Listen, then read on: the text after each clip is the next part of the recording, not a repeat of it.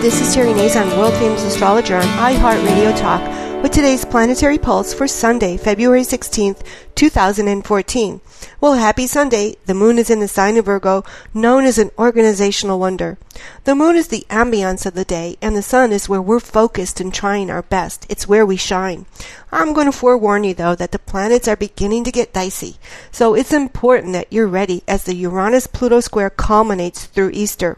We all know we want things to change. We're just at odds as to how to change things. Even in your life, you could feel that you want something to change, but not quite sure how to go about it. The moon in Virgo, then, is a boon, as it helps you at least get organized and motivated to clean, remove the clutter or the snow if you live in an area that's been snowy. The sun in Aquarius provides cooperation, and things can get done. It's funny how once you get started cleaning and organizing, you find out how much there is to do. So today you'll want to use the energy of the moon in Virgo and get busy. Mercury, the ruler of the moon in Virgo, may be at odds as to what to keep and throw away, or where to put something you're not really using, but nonetheless, it's productive energy, even if you change in the future.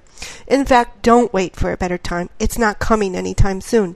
The planets are getting more and more intense, distracting you right through April, so get started. Sure, the chores may go unfinished, or you may rearrange your closet or plant your yard several times through April, or just feel it's not quite right.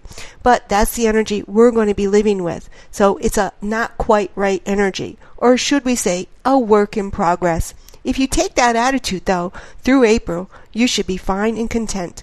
Visit my website at www.terrynazon.com, book a consultation with me, or view my large array of astrology reports to help you navigate the stars.